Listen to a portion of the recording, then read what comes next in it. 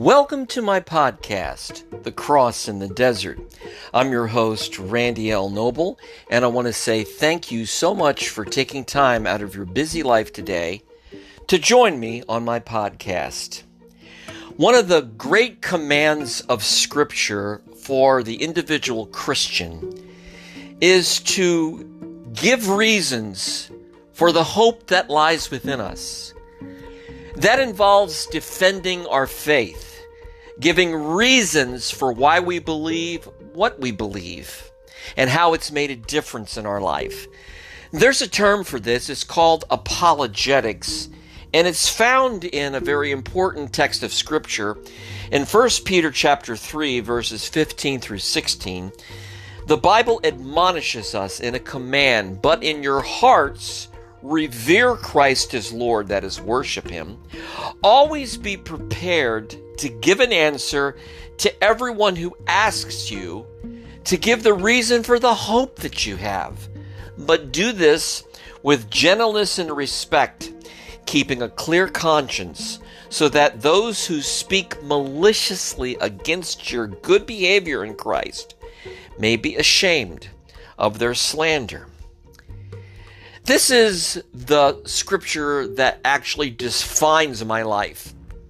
I want to talk to the unbelieving world, to the non-Christian, and I want to engage them. I want to persuade them through evidences and reasons of why I believe what I believe as a Christian.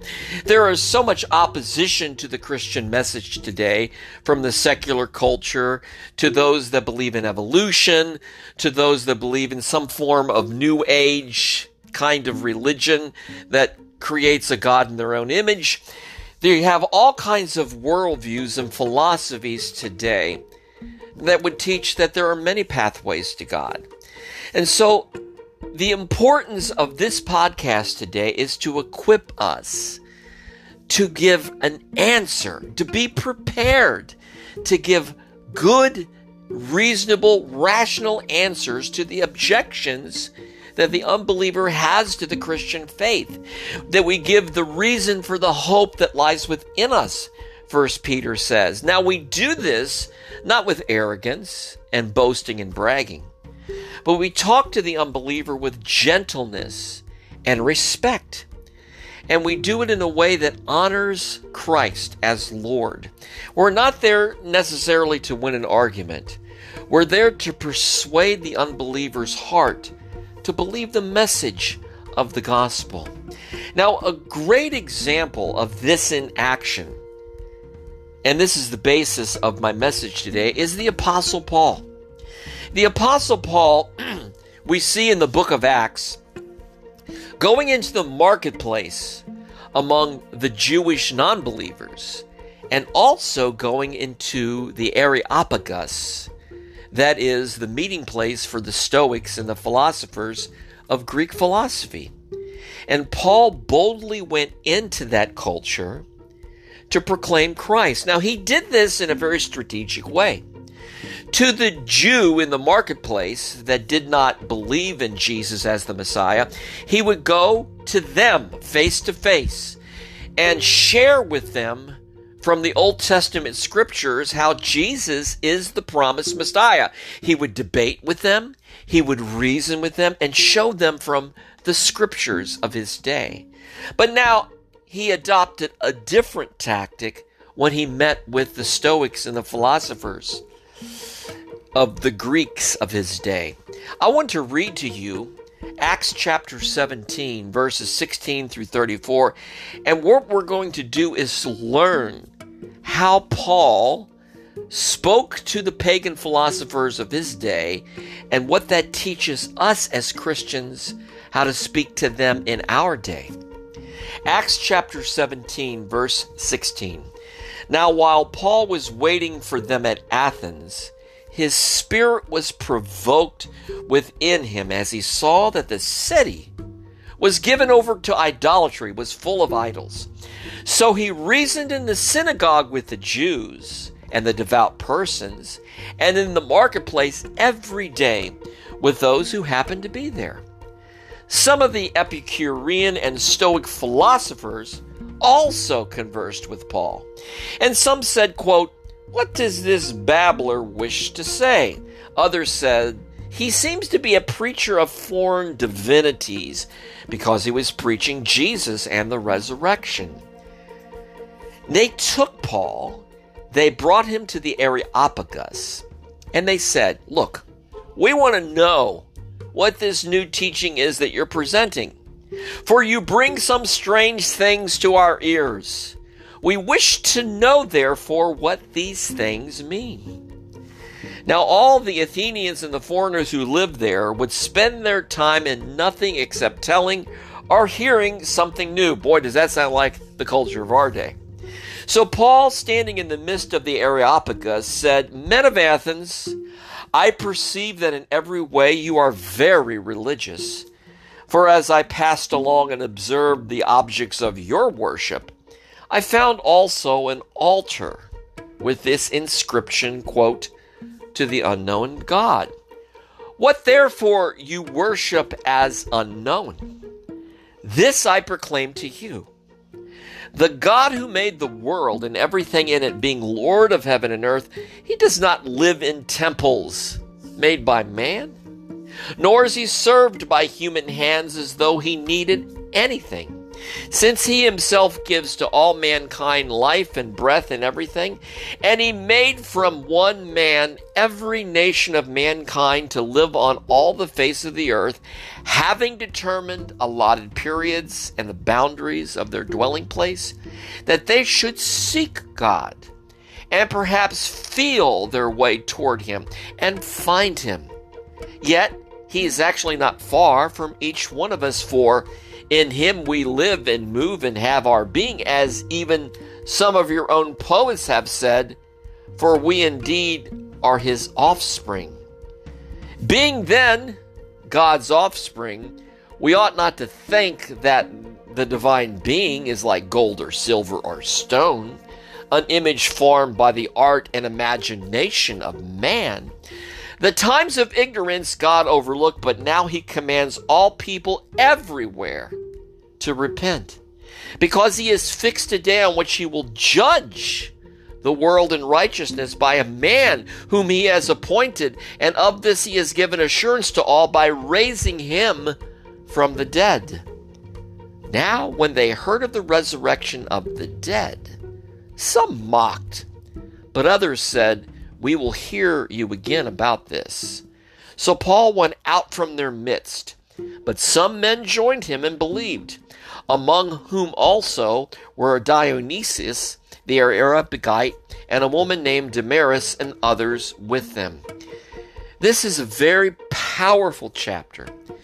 It's a great example of how we as the church can engage the pagan philosophers of our day with the boldness that Paul had, with his knowledge of their culture and history, and how he proceeded from this altar to an unknown God. As a starting point, he used that to preach Christ to them.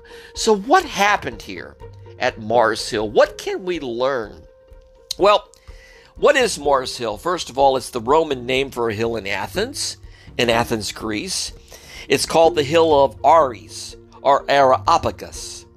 Ares was the Greek god of war, and according to Greek mythology, this hill was the place where Ares stood trial before the other gods for the murder of Poseidon's son, Alarutheus.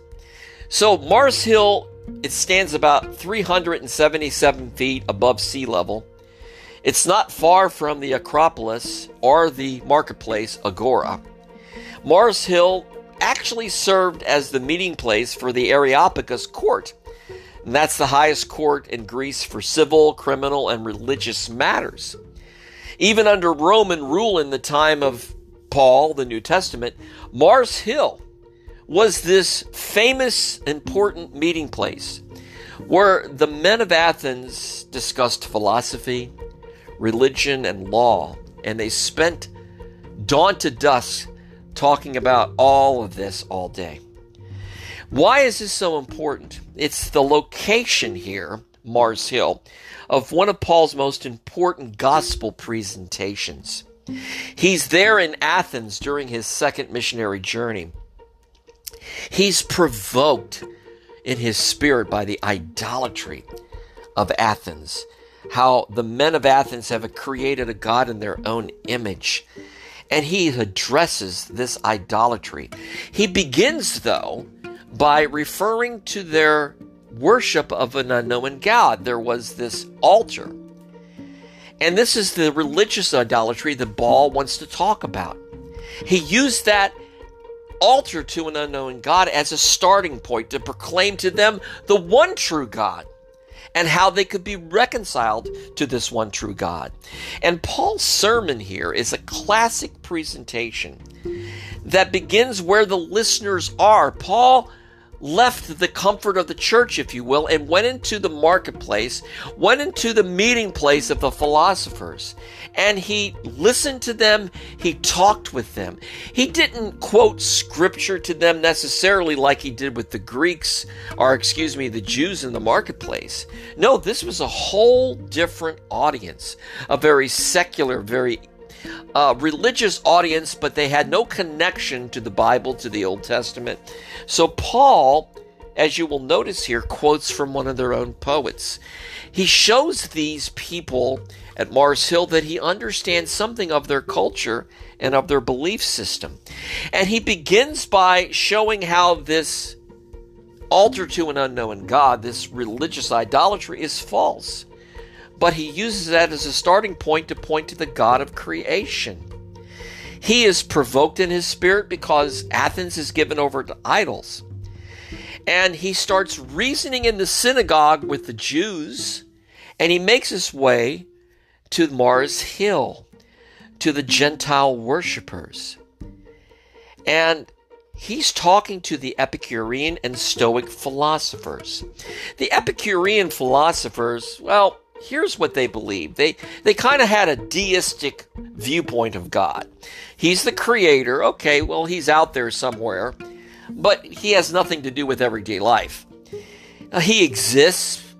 He's not really interested or involved with us. The Epicureans taught that that's really not what their idea of God was. There had to be a starting point for the universe. So, okay, there's a God that exists.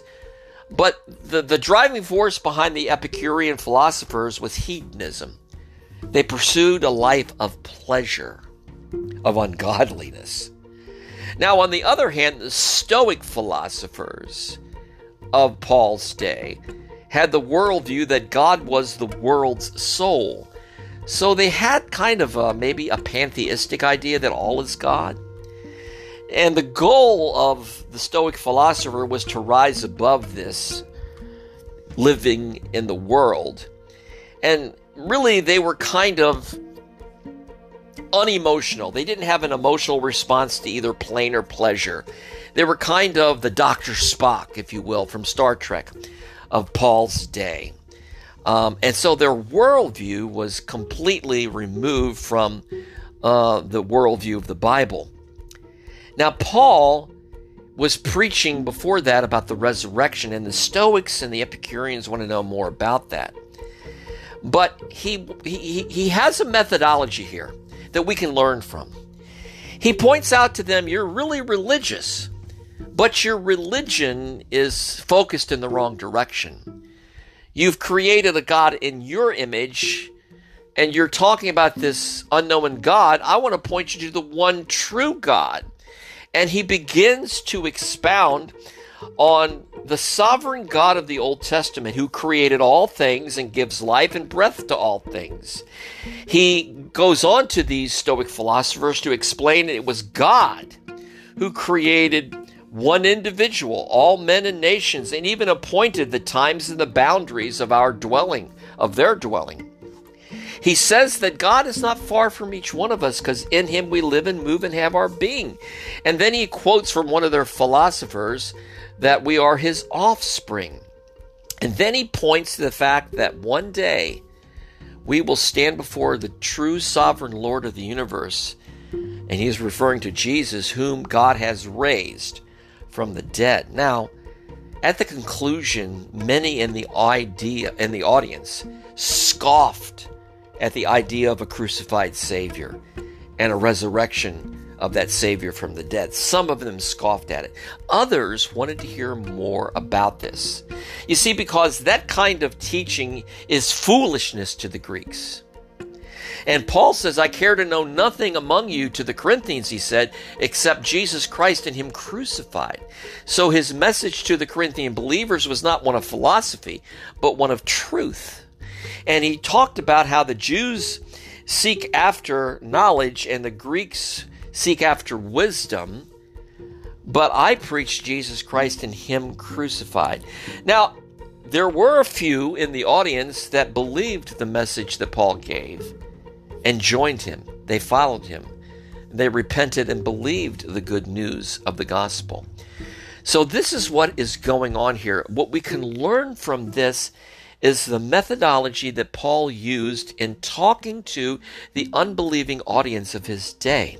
In obedience to 1 Peter 3:15, to be prepared always to give an answer for those that ask questions. They wanted to know about, what is this about Jesus?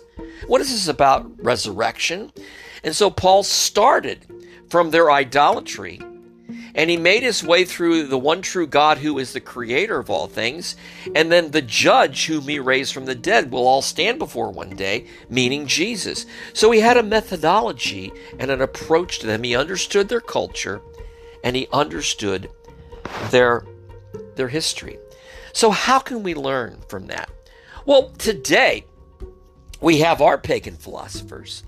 We have the New Agers who believe that God is some force in the universe, some impersonal force that we're all part of. Then we have the secularists that worship at the altar of scientism, who reject anything religious or any teaching about God and the afterlife, and say that everything is defined from a scientific worldview, that really it's all materialistic, and on the day that we die, it's like turning off a light switch. We cease to exist. That's all there is.